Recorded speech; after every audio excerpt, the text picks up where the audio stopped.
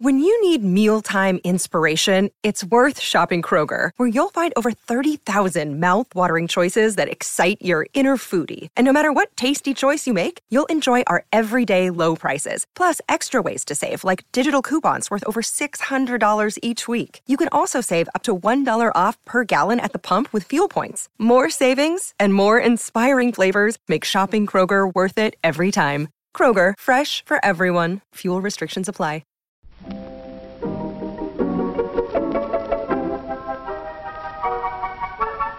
Maybe it's just that you don't know how to use social courtesy. Oh, that's old-fashioned. Watch how Lizzie Post and Dan Post-Senning act as host and hostess. They know that courtesy means showing respect, thinking of the other person, real friendliness. Hello! And welcome to Awesome Etiquette, where we explore modern etiquette through the lens of consideration, respect, and honesty. On today's show, we tackle your questions on gated community gates, invite troubles among large groups of friends, a bride with the best intentions, and who greets whom when you arrive home.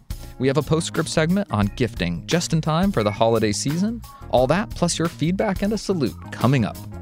Awesome Etiquette comes to you from the studios of Vermont Public Radio and is proud to be part of the Infinite Guest Network from American Public Media. I'm Lizzie Post. And I'm Dan Post-Senning, and we're from the Emily Post Institute. I swear, I remember who I am. That's good. It's a little slow on that uptake. On a snowy Monday morning. Okay, so literally waxing poetic about the winter that arrived this weekend. I was so excited. I have over the years grown to love winter.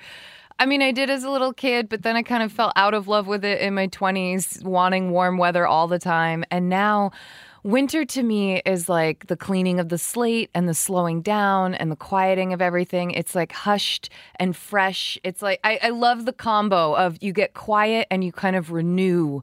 You and Pooja are in the same place this year. Every time I get just a little bit like, oh, here it comes. She says, no, I'm really excited about winter this year. I've decided to embrace it. I'm going to love it. I'm going to get cozy and comfortable and make hot chocolates and watch the snowfall. Exactly. And I'm going to embrace that spirit. I'm going to join you in that feeling. For me, it's the freshness of the air. It's like the clear, clean quality of it that just makes me feel so invigorated. And I don't particularly like being cold. I don't like scraping ice off my car and trying to get my car to heat up 10 minutes before I go out or something. I don't enjoy any of that, but I hate winter driving. But it's still, I can't help, but it really does make everything feel magical. So, you know, you're taking me back to this morning as I'm walking out to the car and I was feeling that magic. There was the quiet and the snow was crushing under my feet. Oh my gosh, especially where you live. And there's still just a couple of snowflakes in the air, just a couple, just sort of dancing around. And then I get to the car and I can't open the door because it's all frozen shut and it's sealed and I've got to get the scraper out, but it's inside.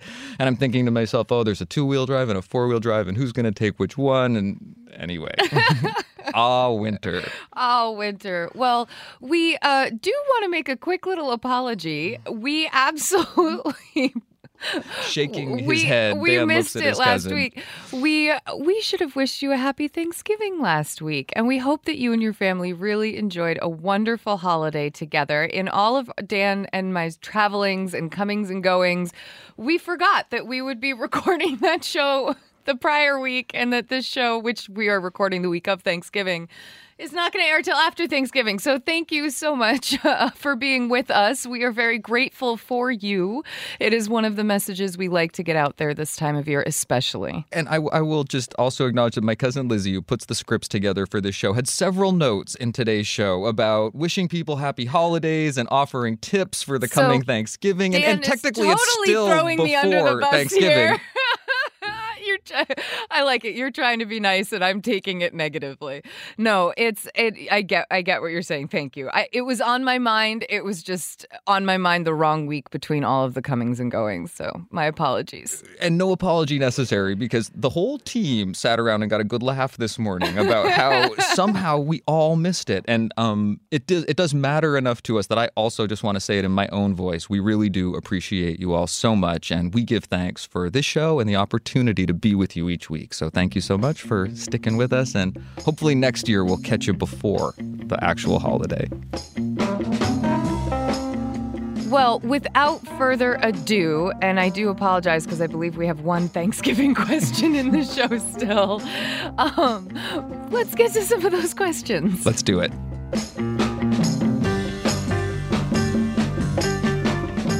Being agreeable, saying and doing things in a pleasant way, that's easy enough. And it does make a difference all day long. On each and every episode of Awesome Etiquette, we take your questions on how to behave. If you have a question for us, you can email it to awesomeetiquette@emilypost.com or give us a call at 802-866-0860. Our first question is entitled Gatekeeper, and when I read it, I went, whoa, wait a second, that's a dilemma. And I do think there's a solution. Dear Lizzie and Dan, I have recently run into a problem I would love your insight on. I have a good friend who lives in a gated community. I often go to her home to pick up children, drop things off, or just spend time catching up. She typically texts me a gate code to use for gate access so that I do not have to dial in and call her from the gate box, which is the only other way to get in as there is no attendant at the entrance. The last few times I have visited her, there has been a car, or in one case 2 cars, pulled off to the side waiting for someone with a gate code so that they can piggyback and gain entry into the community. This has caused me pause. I am typically visiting my friend during the day while many people are at work, leaving me wondering if it's a safety hazard to let unauthorized people in. After all, I assume the people who live here bought a home here in a gated community for a reason. If the piggybackers were visiting someone who was home, it seems like they could just use the gate box and call the person they wish to visit, who could then remotely open the gate for them. I thought about going very slowly so that it would be difficult to piggyback through, but that could backfire as I would rather my car not get damaged if I were too slow. I would feel uncomfortable rolling my window down and asking people not to follow me through, as it might be deemed rude or presumptuous. Am I overthinking this? I've heard you talk about how safety trumps etiquette, but where is the line in this situation? I would hate for someone to have their home broken into or to allow someone who is otherwise unauthorized through inadvertently, especially when I'm a visitor myself. What is my responsibility? I would love your advice. Best wishes, Grumbling at the Gate. Oh, grumbling at the gate. Thank you for this question. This is a bit of a dilemma. It's a good one, right? And it certainly poses a couple of etiquette problems here, and I think you've identified them. That on the one hand, you really want to take care. You've got a responsibility as a gatekeeper. It's a little bit like having a key to a building, and you're supposed to keep track of it. And there's certainly that perspective. And you are right. We do say often on this show that safety trumps etiquette. Safety is so important. And if someone's safety is in jeopardy or someone's in danger, you knock the chair over and give them the Heimlich maneuver. You take their keys away before they drive home. That you are willing to deal with a certain amount of awkwardness in order to address a safety situation. There are a couple of ways to think about safety here, though, because there's also the question of your safety. And you definitely, if that person following you in through the gate really was someone who was there with bad intent, it's not necessarily your job to be the one confronting them or trying to suss that out. And if they aren't someone there with bad intent, then you playing that role of gatekeeper might be a little presumptuous, or they might not take so kindly to that. And that's understandable also. I think there's a pretty simple solution to this problem. Lay it on me. You talk to your friend and ask her or him what they would like you to do when this situation arises. And I'm guessing that they would give you some kind of number to call to let someone know if someone had followed you through the gate, if there isn't an attendant there. Or they might say, this happens all the time here. It's really not a problem. Don't worry about it. Or they might say, oh, no, that really isn't okay at all. We're going to make it more of a habit to come down and meet you. Or here's how we handle it when someone's waiting to follow us in, that kind of a thing, too. Because they must deal with this as well. This has to happen to the people she's visiting. Absolutely could be a protocol. People who have buzzers into buildings deal with this also. There's a good friend of mine I visit in New York. There is not a doorman in his building, but they have a 2-tiered entry system. And there are oftentimes people who've stepped outside to make a cell phone call or have a smoke, and whether or not they're going to follow you back into the building or whether they're going to buzz up to the apartment that they're visiting is sometimes a question. There's a certain courtesy, there's a familiarity between some people who live in the building where they're letting each other in and out all the time. Other people you might want to take more care with, and it's definitely something that requires a little management. I think, too, that if anybody ever did question you, I think it would be perfectly appropriate to say, just not knowing the protocol, I'd feel more comfortable not letting you in. I could see someone who says, do you mind holding the door, at a building like that? I could see someone saying, in a really non-judgmental tone, just a tone that says, I'm just not aware of who lives or who does or doesn't have access. So if you don't mind buzzing the person that you know, I'd appreciate it. Or generally, someone who has the ability to buzz somebody that they know isn't going to be waiting for you. It's a pretty clear indication that either they've arrived early and the person they're visiting isn't home, something like that. I get it. And you can even say, I don't mean to leave you out in the cold. It's just I would rather not. I don't feel comfortable having, buzzing you in on behalf of someone else. I'm a guest here myself. I probably shouldn't, but, I hope someone comes down soon or...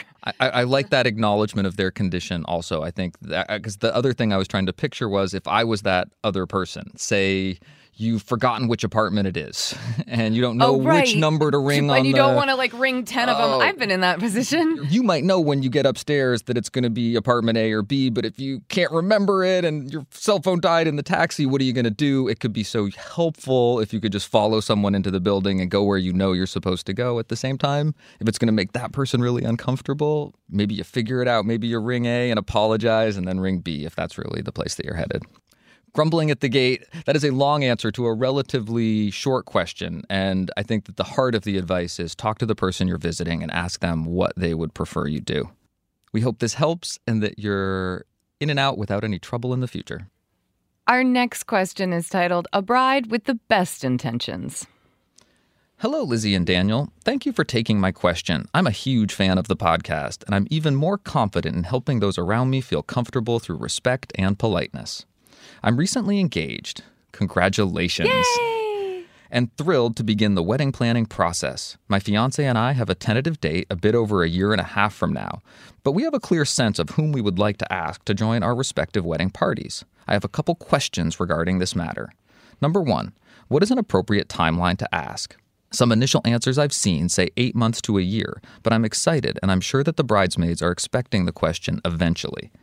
Number 2, what is the proper way to ask someone to be a bridesmaid? The internet is full of cutesy do-it-yourself ideas, but truth be told, that's not really my style. Can I call or wait to see them in person? We live all across the country. Or is it better to send them a note card? Is a gift recommended for this ask? Though I fully intend to find a nice gift for each closer to the wedding. Awesome Etiquette gets support from Storyworth. There are some stories about your mom's life that you truly never get tired of hearing. From hilarious to heartfelt, tear-jerking to plot-twisting, Mom's retelling of the events always brings a bit of joy. Just in time for Mother's Day, we here at Awesome Etiquette found the perfect gift that can capture all of your mom's stories for your family forever. It's called Storyworth. Storyworth helps you preserve precious memories and stories from your mom or a mother figure in your life for years to come. Here's how it works. Each week, Storyworth emails your loved one a thought-provoking question that you get to help pick. What was your first job? Who was your first crush? Storyworth makes the writing process a breeze. All your loved one needs to do is to respond to the email prompt with a story. Long or short, it doesn't matter. I did this with my mom and it was really, really rewarding. You'll be emailed a copy of your loved one's responses as they're submitted over the course of the year. You'll get to enjoy their retelling of the stories. Some you probably already know, or maybe the ones that you're surprised by you haven't heard before. After that year of fun discovery and reminiscing, Storyworth compiles your loved one's stories and photos into a beautiful keepsake hardcover book that you'll be able to share and revisit for generations to come. You can even keep a copy of the book for yourself. Give all the moms in your life a unique, heartfelt gift that you all will cherish for years. Storyworth. Right now, save $10 on your first purchase when you go to storyworth.com/manners. That's Storyworth, STORYWORTH.com/manners. It's manners with an S, to save $10 on your first purchase. And now, back to our show. Number 3, I'm particularly close to a few of the ladies, and I intend to ask my friend that I've known the longest to be my maid of honor. I think another close friend, let's call her Jackie, may be anticipating that she will be the maid of honor. Should I have a separate conversation with Jackie? I'm nervous about asking her to be my bridesmaid and her possible disappointment showing through. Thank you again. I look forward to the next podcast. Best. Oh, Best. I love that you are thinking. I like that we just gave her the name of closing. So Best. I love that you are thinking ahead of time about how to get this right. Just spot on. I hope that kind of thoughtful consideration, it sounds like it will, carries through your wedding planning process as things get crazy and hectic, to keep others' feelings and expectations and just the thought of them in your mind as things start to become more and more and more about you and what you want is a really good mental place to put yourself in. I would say that let's just go through your questions. What is an appropriate timeline to ask? I think that as soon as you have a date nailed down and you're really secure about that date, not just I'm thinking June 24th would be nice. Like, no. Like, you've actually put the date in. You've probably secured a venue. There's some pick a venue. When you got some lockdown on a date, that's when you can start calling. I'm with you. I'm not a big DIY girl for this kind of thing. I don't think it's like, you remember when you would see like the crazy stories of how people ask people to prom? Mm-hmm. And it's like, you don't need to go that route with your bridal party. You could, but it's just not necessary. A phone call is absolutely appropriate. You could also shoot an email. You could send a text message. You could really do anything you want. The trick with the ask, I think, is to do a couple things, is to ask in a way that doesn't demand an answer right away. So I want to present this to you, and I don't want you to give me an answer right away because I want you to take the time to really think about it. And then you can let your bridesmaid know, I would love for you to be one of my bridesmaids. This is when the wedding is. And this is about what I'm thinking would be the type of things you'd be committing to doing it. I'd be hoping that you would come for the week of the wedding so that we could all together plan this. You don't want to go too far down the rabbit hole of describing everything that will happen because chances are it'll change a little bit over time. And they're going to play a part in some of that planning as well, right? Sort of. It really depends. It depends on the bride. It depends on her friendships. I've seen brides that don't consult their wedding party on anything, and I've seen brides that basically the wedding party organizes and throws the wedding because it just depends on the nature of the friends and the nature of how the wedding is being orchestrated to begin with. But I think giving some kind of an idea, like I'm hoping we could do a bachelorette party this way. And, that doesn't mean like you have to say something like go to Vegas and have a crazy 4-day girls weekend. But it could be something like, I just hope that my best friend, she said that what she really wanted was to do her shower and her bachelorette when we were all there in the location of the wedding. So the idea was that we could actually participate in these things. We were from all over the country. There was no way we were going to make it to these events otherwise. What you don't want to do is have this turn into, so the dresses are going to be pink organza, and I want a sweetheart neckline, and you're going to need to be this color tan by the time of the wedding. And everyone. Yeah, exactly. You don't want to get so far into specifics, but just let them know a little bit of what you're hoping they would be able to commit to. Technically, they are on the hook for their dress and their transportation to the wedding. You are going to be covering where they stay, typically, traditionally, during the time that they are at the wedding. So you take care of their accommodations.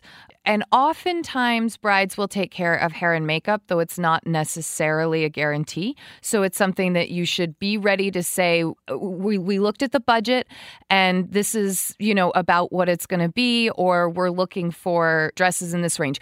The reason that you start talking about this kind of stuff in this first ask, before they've even said yes, is so that your bridesmaid can know financially and with her time, which is something that she needs to be able to communicate to her job, whether or not she can commit to this. I have turned down asks because I just knew that time-wise, I wasn't going to be a good supporter, and financial-wise, I wasn't going to be able to go to the wedding to begin with. So it was something that I had to bow out of. And giving your bridesmaids that time and understanding and say, listen, I don't want you to answer just yet.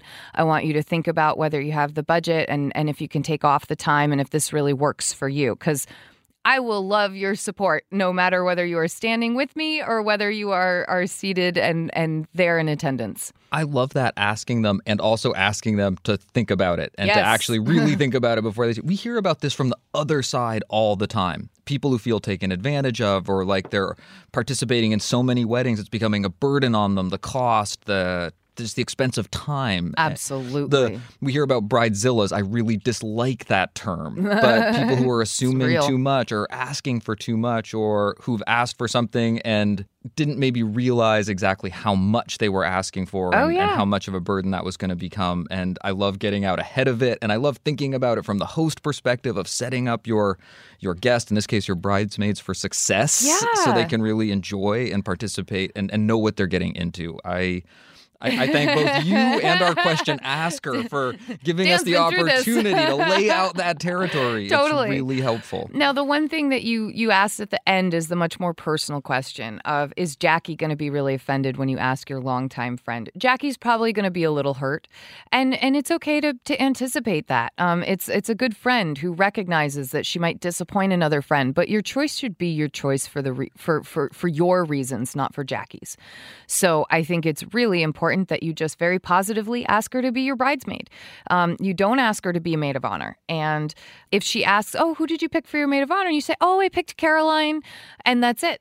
You don't have to explain. You don't have to do anything. Just, I picked Caroline. And that's it. You don't have to go further. If she asks anything, or she said, I really thought you would have picked me, you could say, I know it was one of those things that I thought about it, but she's been my best friend since I was a little kid, and I knew you'd understand. With a little bit putting that like spin at the end of like, I know you'll understand, like, please understand. What do you think about creating a special role that's not maid of honor? I really want you to be a bridesmaid, and I'm really hoping that you can help me with my in-laws that particular day, or totally. Sort of carving out some kind of other special role. I think that what I would do is I would not give that special role a title, and I wouldn't make it something like manage the guest book.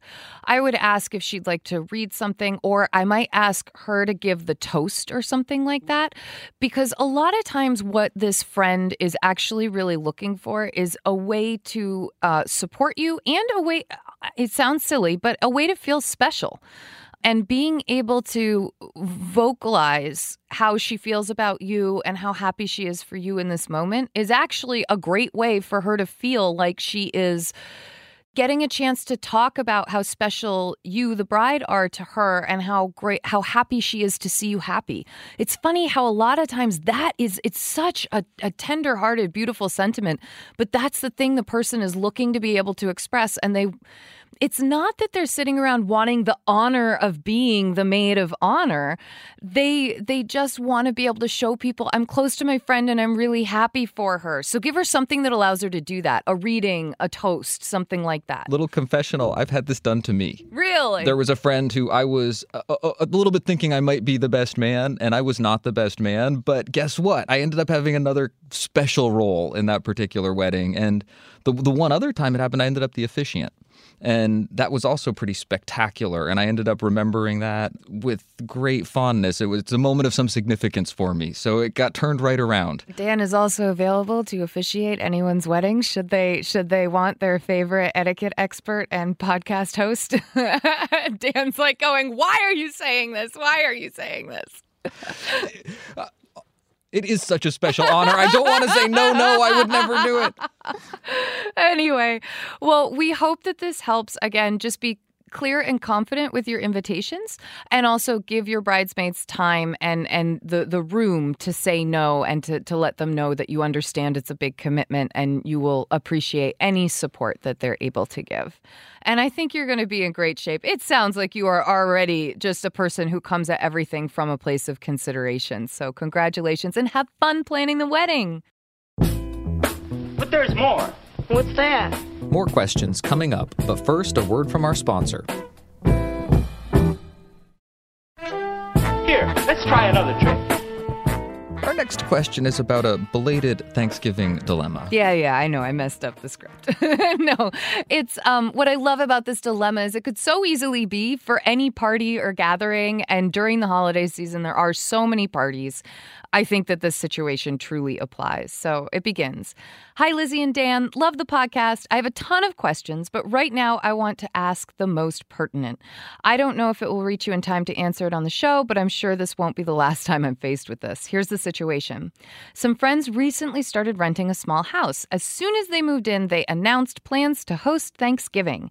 This was a relief to me because for the last 2 years, Thanksgiving had been at my apartment. We had a great time, but it was a tad cramped. These friends sent an invite 2 weeks ago, and I told them I would attend. Today, 1 week before Turkey Day, some friends who are recent homeowners of a huge house sent an invitation as well. Here's the problem. 75% of both guest lists are the same people. A friend said they could just combine and go to the larger home. Here's where I need your help. I love all parties involved and consider them family. While combining is what would happen in a perfect world, these friends who have rented the smaller house have been excited to do this for months. And I do not want to flake. Both parties are open invite, but some of the people renting the house received a direct invite while others didn't. And the married couple who normally goes out of town was not invited to the home of the renters at all. So they did not do this to step on toes. I am not sure what to say about the combining suggestion. I cannot think of any way to make that kind, considerate, and honest. How do I spend the holiday with both, and what suggestions do I give to others who are faced with the same problem? Anonymous. Anonymous, I can understand why you might want to stay anonymous. This is a tricky question. This is a really tricky question. And before you go down that rabbit hole of trying to talk to two different hosts about coordinating parties, there are a couple of simpler solutions that might present themselves. The first is you could always stovetop it. Wait, what is stovetopping it? What are you having at your house for dinner? Stovetop? What are you having at your house for dinner? Stovetop? The commercials! What time? Oh my gosh, the commercials where the kid gets two stovetop. I totally know what you're talking. We are not a commercial for stovetop, by the way, but that... Depending on the time of these two parties or these two dinners, you might be able to catch the bulk of the meal at one and leave because you mentioned they're sort of open house, open invitation. You might be able to leave one, not even necessarily early, and still catch dessert or some portion of the other. And there is certainly nothing wrong with that, particularly for these open invite kind of parties. The other real simple and clear point of etiquette that's going to give you some direction here is one about having accepted an invitation. You're going to honor that. You're going to stick with the invitation that came first that you already agreed to. It's just the nature of the situation that the invitation that comes a week before might run up, particularly this close to a holiday, with a whole bunch of potential guests that already have plans, and they're going to understand that. One of the difficulties with just saying, let's have these parties together is that 25%. Maybe 75% of the guest list is overlapping, but you've got the hosts of one party who aren't part of that 75%. And I like how you mention that because it does really indicate there's no ill intent here in the way these parties are being thrown. But it also means that there's a 25% not overlap in what's already a situation where the number of people who are going to fit is a consideration. And while I'm sure that both these groups would easily absorb that 25%, be like, oh, yes, by all means, include them. You also don't want to be orchestrating a combined effort when you're not one of the hosts. It's great if the hosts get together. Maybe the two hosts that overlap at both hosting both that were both invited, that kind of thing, get together and say, hey, let's combine efforts. But it's their job to do that, not necessarily yours. So I always worry about guests trying to take on too much of the problem solving. Let the hosts do it. It's their house. It's their party. As Dan said, I love this phrase, stovetop it. I think there are ways. And I also, for the person that wants just like the clear-cut advice, I love the advice of, hey, you said yes to one invite. You're just not available to say yes to the other invite. That's just it. Bottom line. And you could run either direction with this and be in good territory. There is that temptation. You want to be helpful. You want to get involved it's good and intent. offer the solution. And it can feel like that would be the courteous thing to do. But I really like the way you talked about the difficulty you had figuring out a way to do that that's both kind, considerate, and honest. And I certainly appreciate your approaching it with that framework because that's, as you know, exactly the way we like to approach it here also.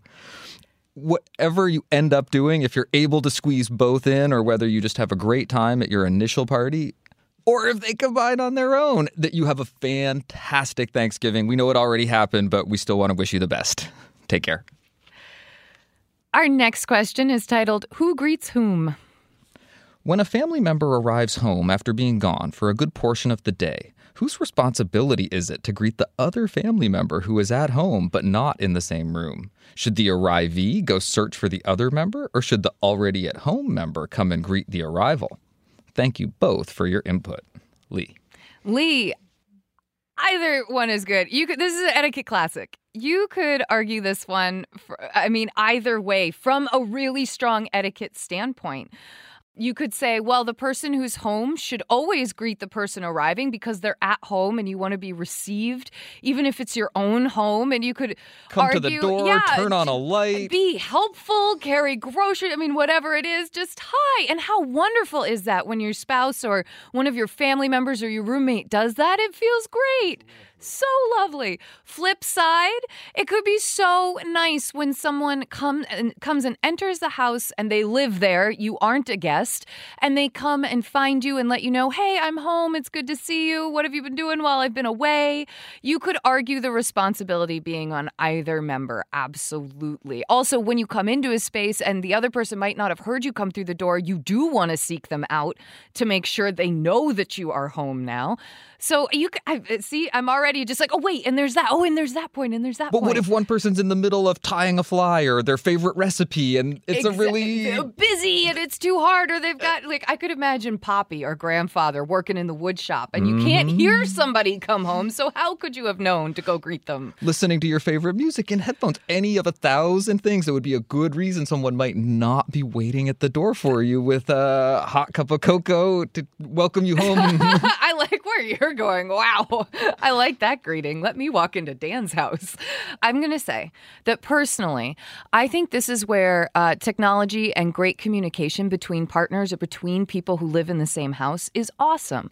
I would probably think of this more for couples living together or families living together as opposed to roommates, but still always good to keep in good communication with your roommates too. But I like the idea of connecting with the person you live with. And, before you come home, you get in touch, say you're on your way back, something like that. And you can kind of take the temperature of the person on the other line. So the person who's home, maybe they've been really stressed out. Things haven't gone well at home that day, and they're having a tough time. So you, the person coming in, maybe you've had an easy day. Errands went super easy. Work went great. The visit you were just out on was lovely. You're in a good mood. You can be the one anticipating, oh, they've had a hard time at home. I'm going to, do everything I can. I'm going to seek them out, give them a big hug, let them know I'm home and here to help. Other flip side, you've been home relaxing all day. Your partner's been out battling the crazy errands or a hard day at work, and, you can sense that. So when they come home, you make sure you've got a big hug, a big smile to greet them at the door, be helpful with groceries. You can anticipate it, talk, communicate a little bit.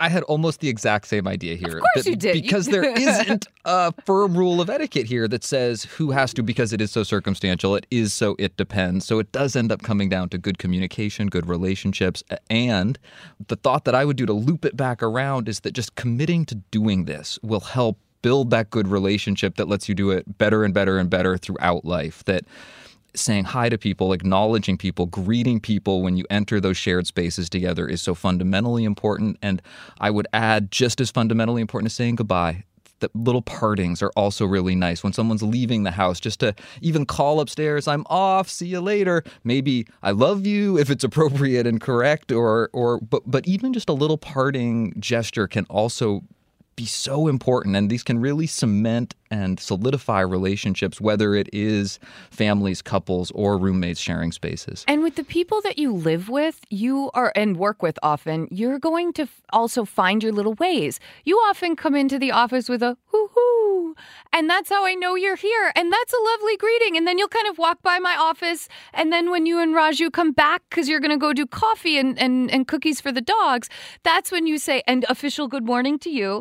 And that's kind of our dynamic. If I come in, I usually let Benny go get his cookie, and then I come in and see you and say, hey, I'm here. I'll come in and chat in a minute. But you kind of develop your own things. But I will say that when that hasn't been able to happen when you first cross that threshold, I would go seek the person out. I will give that onus on the person coming in that if you haven't seen the person who's already at home, go seek them out. It's a nice surprise. You don't want oh my gosh, you're here. Oh, you scared the living daylights out of me. Oh no. You don't want that moment. So I want to affirm that. And I was having a similar thought about if you're in the shared space. Yeah. If you're in the shared space of the living space or the apartment, so if you're in that living room or the kitchen and someone enters it and you're already there, I think there is something to welcoming that person to that shared space, to greeting them as they enter it. Exactly.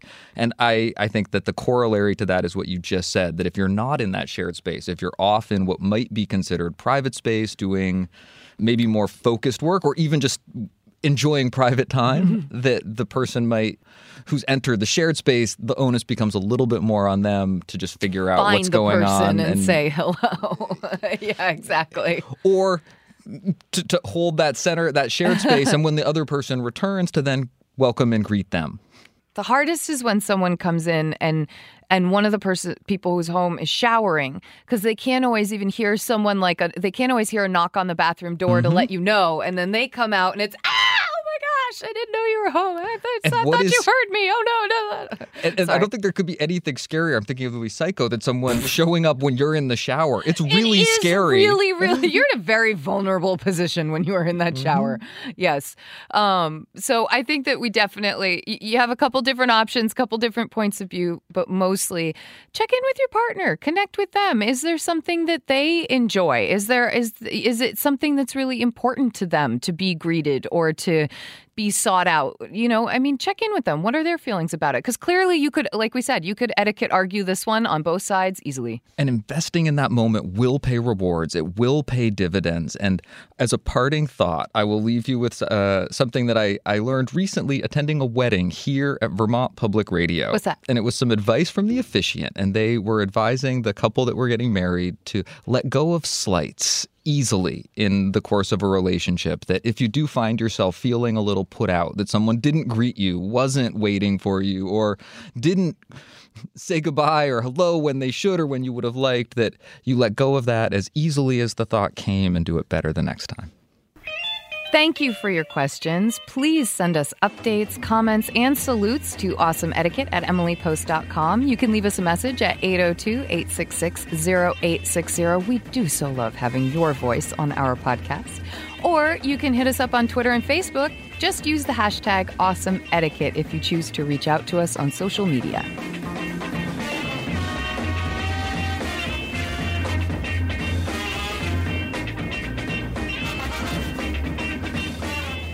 But why? Why does it matter? For several reasons. Look, maybe I can show you.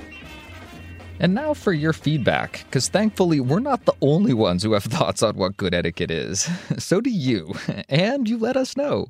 Producer Chris Roberts has been keeping tabs and is here to share.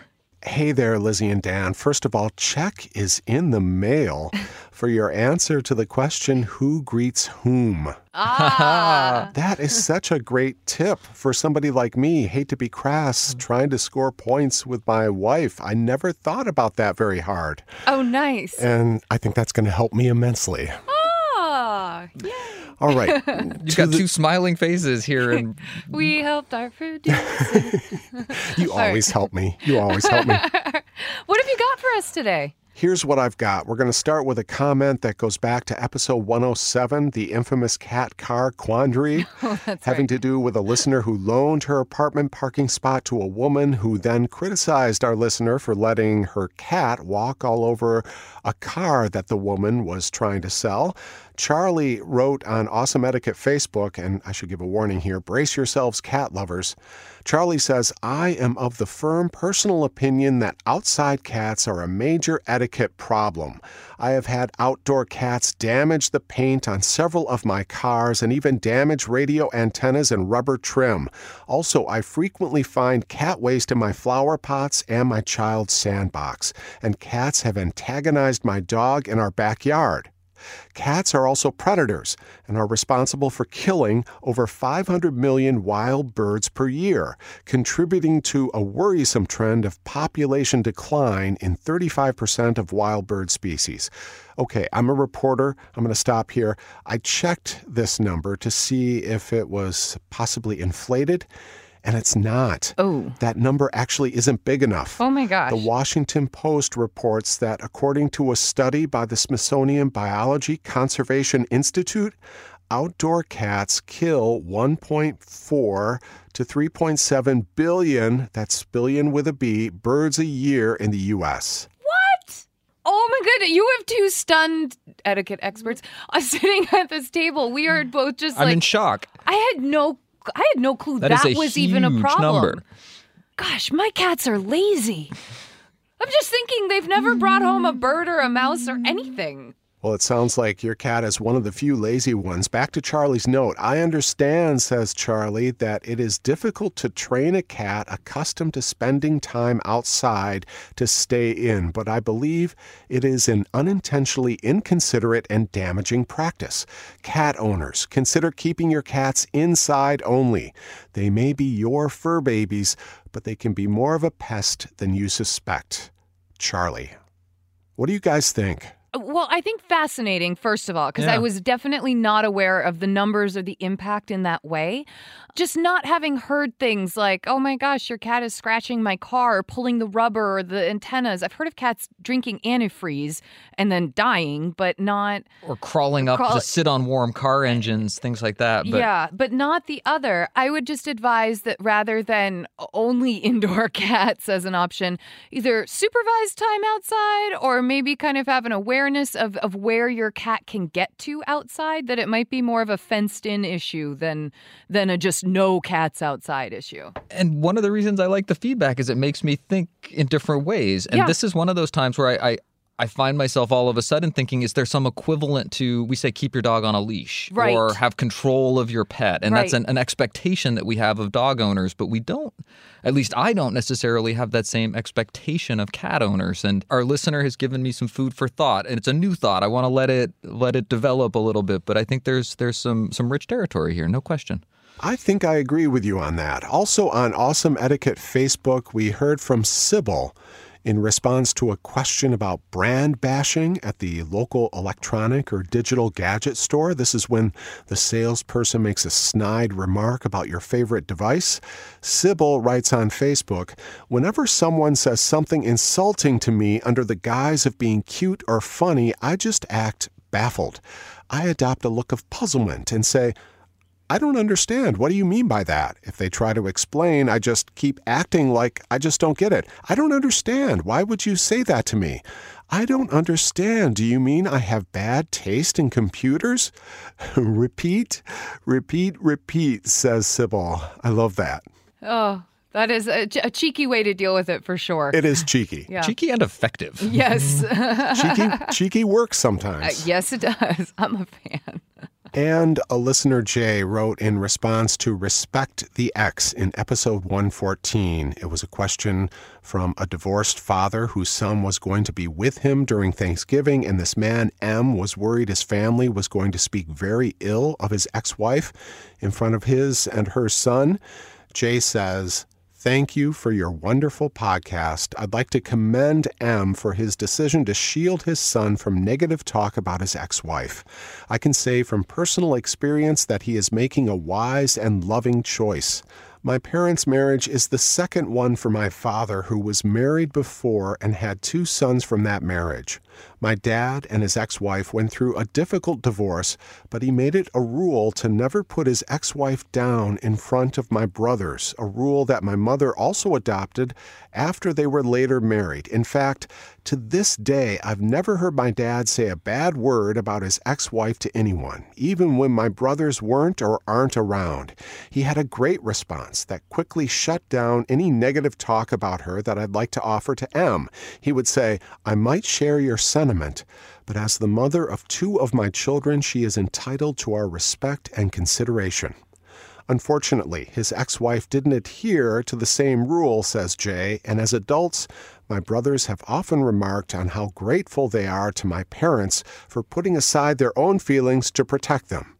Keep taking the high road, Em. You sound like a great dad. Thanks, Jay. Oh, I love that. Jay, we agree. We think that Em was really exemplary as well. And I'll also note that your father really based his advice on respect and consideration. And it clearly served him and you very well. And we thank you for sharing that.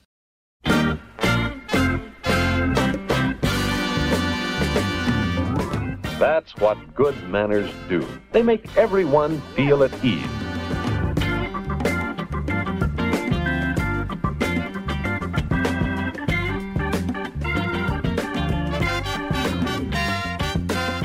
Well, it's time for our postscript, and since we're in that special time of year where people are often thinking about gifting and even re-gifting, we thought that we would return to a couple pieces of classic etiquette advice. We really want to look at the best practices for gifting, and oftentimes when that question comes up, we get asked about re-gifting. And I won't say that that's a question we've been dealing with at the Institute for generations, because I don't think Emily Post got a lot of re-gifting questions, but It happened, though. Don't you bet it happened? I bet it did.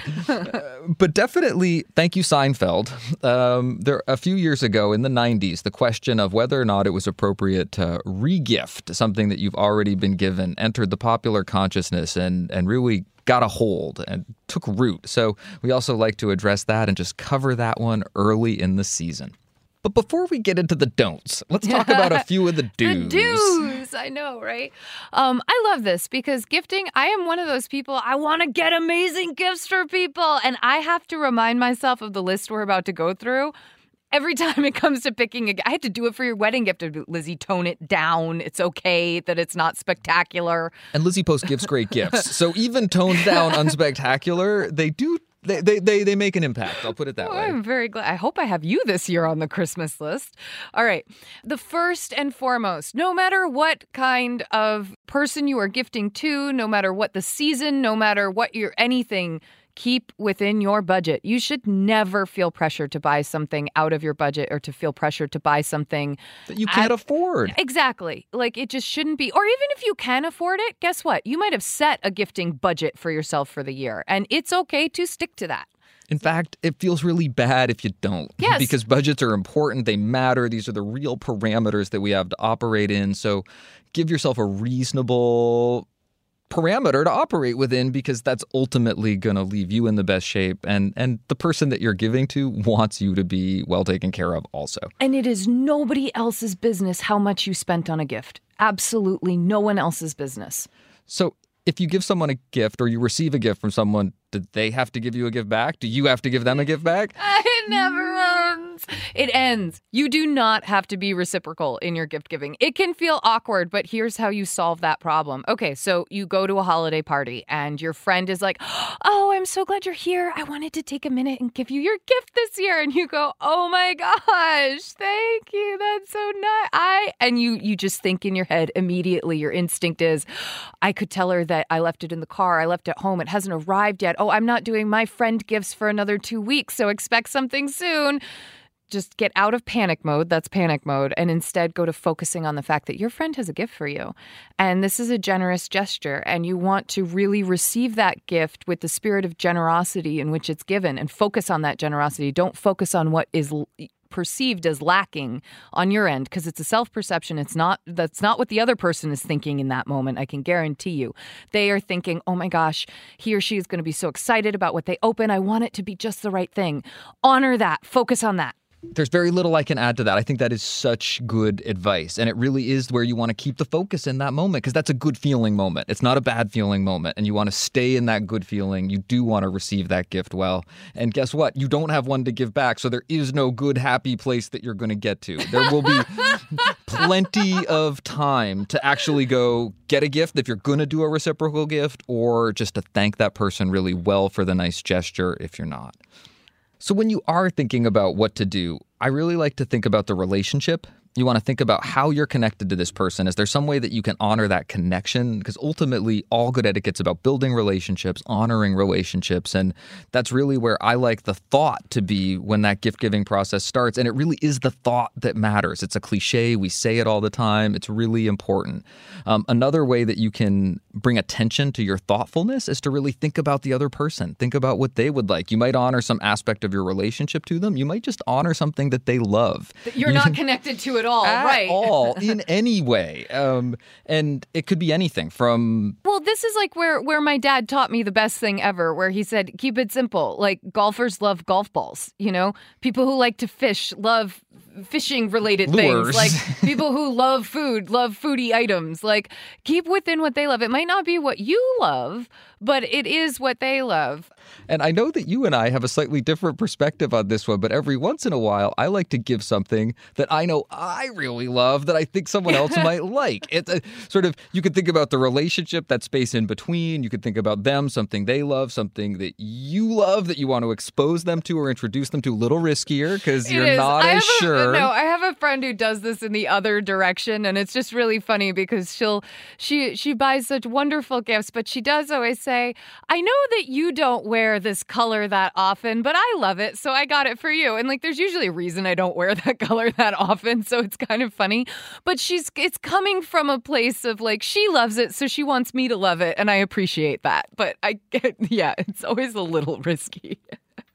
But the final like relax yourself thought, like don't overstress it. These last couple are really about the idea that, you know, I'm the type of person who's standing in the store literally having a panic attack. That the person, oh my gosh, are they going to want the blue one or the red one? The blue one or the red one? Like, what's going to be the best for Kimberly? And I turn around and I hear my dad's voice in my head and it says, they're not going to know what the other option was. They're not going to know what you don't pick. They're only going to know the gift that's presented to them. So by all means, just pick one and give it to them if it's coming down to red or blue or green or white or whatever it is. Include that gift receipt if you can. Yes. Let them know where you got it. So if they want the other color or something in a slightly different style, they can go get it. Exactly. And then final thought is really personalize that gift. Write a little note. Take a second. Make a card. Jot something on it. Pay a little bit of attention to how you present it. Maybe you are a fancy wrapper and you like to line up the seam on your wrapping paper. Maybe you like to scrunch up newspaper and tie a ribbon around it. But think about presentation. Think about making the gift giving or the sharing of that gift part of the experience. Those little efforts to personalize and make special the act of giving the gift and to acknowledge the person with that handwritten note are really going to make an impact, sometimes as much of an impact as the gift itself. So now for the trickier territory. Some people like to regift, and they think, first of all, regifting pros. It's green. There's already stuff out there. You don't, so it's a green regift. You don't have to worry about, mass production of things. You're reusing, recycling in a lot of ways. Cost effective, definitely. If you genuinely think the person's going to like it, it actually might be a really thoughtful thing. So these were the reasons that kind of led us down the path of, maybe we should just put some parameters on regifting. As opposed to saying... no regifting at all. Which you would maybe say because... it really can be hurtful. Mm-hmm. When the number of times actually you have written into us and told us that I found the card in the bag that said, "Dear Sharon, hope you love this vase." And I'm recognizing that it's a regifted gift, and I feel like Sharon really didn't take the time. That thought and effort part of what makes a gift so very special disappears sometimes when you realize that someone regifted something and they didn't even bother to remove the tag that indicated it was going to be regifted. Receiving the regift can be bad, almost as bad, maybe worse. I gave someone something and then I found out later they just gave it away. Like, ouch, man. That is not fun. How did you like the XYZ I gave you? Actually, it's in my neighbor's house. Right, exactly. Or you're over at the neighbor's and you see it. Oh, it's brutal. It's brutal. So it can be really hurtful. That being said, we have 4 regifting rules and 1 true way to regift right. The very first rule in our regifting list is that it really can't be an item that's original, unique, handmade, or monogrammed. If there's something that has made it personalized, it's got your wedding date on it, and Dan tries to give it to me, no, that's not going to work. But we have heard about this. We have heard about that, like, legitly. We answered that question about, I think it was a cheese board or something that had the other couple's wedding date on it. Anyway, so egregious. The crocheted Afghan, the thing that would be handmade goods. Identifiable as a handmade good or something really unique. I remember a friend of mine got an octopus planter. I mean, so you'd put a plant in it and it's shaped like an octopus so that the tentacles come down, everything. I know, Dan's just going, really? That was a gift? Really? That was a gift? Sounds like a regifting possibility. White elephant gift, great. You know what I mean? Yankee swap gift, great. But I think that's one where it'd be really noticeable if that gift showed up at someone else's house. It's not like kind of the ubiquitous bottle of wine that, like, everybody winds up with. So that one's not unique, handmade, or monogrammed. What's our second rule? It's got to be in the original packaging. Right. It's got to be essentially a regifted new gift. This isn't about cleaning out your closet or your attic. This isn't the white elephant exchange item. Right. Regifting done well really is about, in an age of disposable consumer goods, I have 2 of these in my closet. That is ridiculous. That is silly. One is brand new. I can pass it along, and that makes more sense. Right. You want it to look presentable as a gift. If it looks like it's a box that's been opened a million times, it's just going to be in that category of not very thoughtful.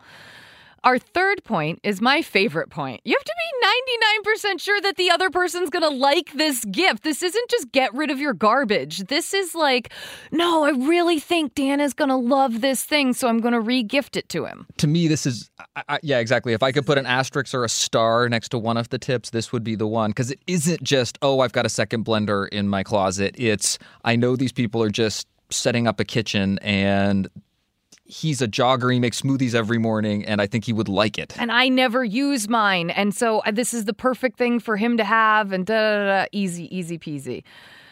The final point, if we're not being honest about our regift, if we're not going to announce that it's a regift, what's our final point? And this is one where I just feel like you're towing the line of honesty and sincerity here. And we say that you're 99% sure that no one's going to find out, but I like a better construction for me is that you're not going to give offense doing it. Right. That's a good way to call it. It's not likely to jump out at someone, that you're not putting that octopus planter in your neighbor's house when you know that your neighbor hosts the person that gave you that octopus planter all the time. That you're not going to tempt fate with the way that you're regifting. And I really like that idea of trying to avoid that offense if you can. That is going to be an adjustment now to our language around this. For a long time, we always said it the other way of that each party won't find out, I think won't cause offense, gets more to the heart of the issue. And I think it's really key because some people really would be offended, even if it was with the best of intentions.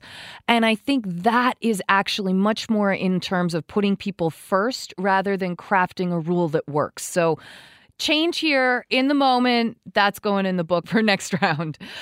Finally, the way to regift right, if you are going to regift, is to simply be honest about it. We come right back to our principles of consideration, respect, and honesty. Hey, I received 2 copies of Emily Post's 18th edition this year, and I have this extra one. I know you would love it. Here you go. I just wanted you to have it, but I wanted you to know that it was a regifted item. I told my cousin once at her birthday, I had a bracelet that I knew she would love. It was from an ex-boyfriend of mine. I knew I wasn't really going to wear it. I had outgrown the style.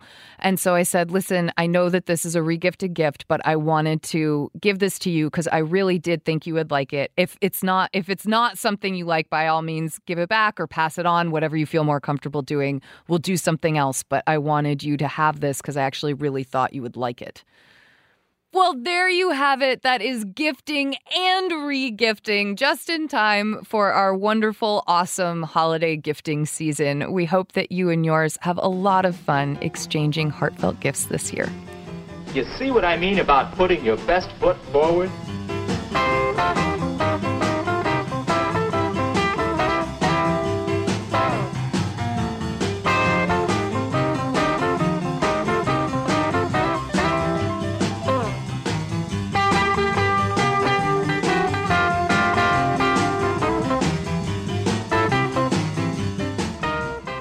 happily end the show today with an etiquette salute from a woman who attended her friend's wedding with a brand new baby and really appreciated the courtesy and consideration she received. Hi, Dan and Lizzie. This is Kelly calling from Minnesota with an etiquette salute for my dear friend Teresa.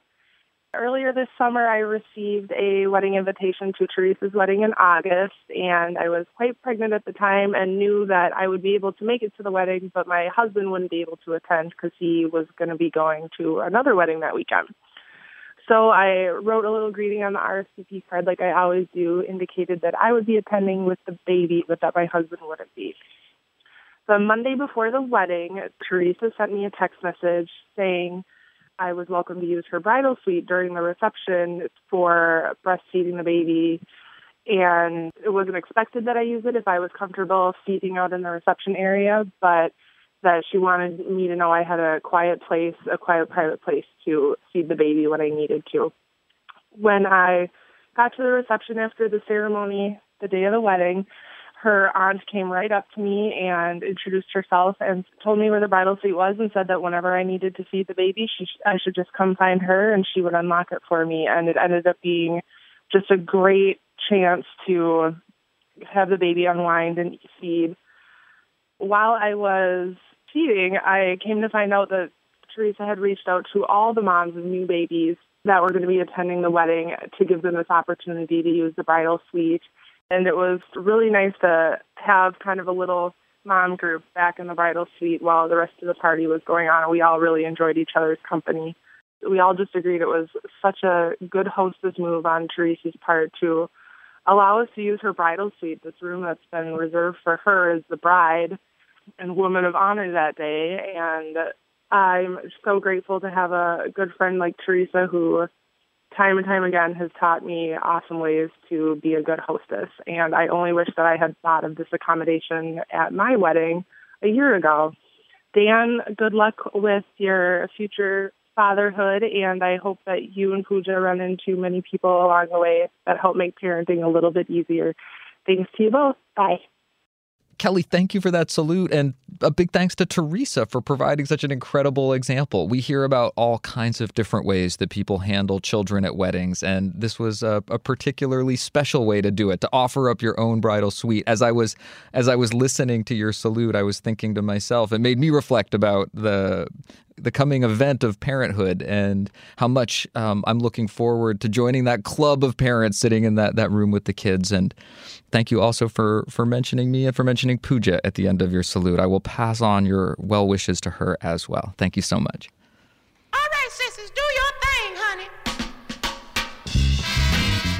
Thank you for listening, and thank you to everyone who sent us something. You can send your next question, comment, or salute to awesomeetiquette@emilypost.com. You can leave us a voicemail at 802-866-0860. On Twitter, I'm at Daniel_Post. And I'm at Lizzie A. Post. That's Lizzie with an I-E. On Facebook, we're Awesome Etiquette and the Emily Post Institute. And please help us out. Subscribe on iTunes and leave us a review. Our theme music was composed and performed by Bob Wagner, and our show is produced by Chris Roberts.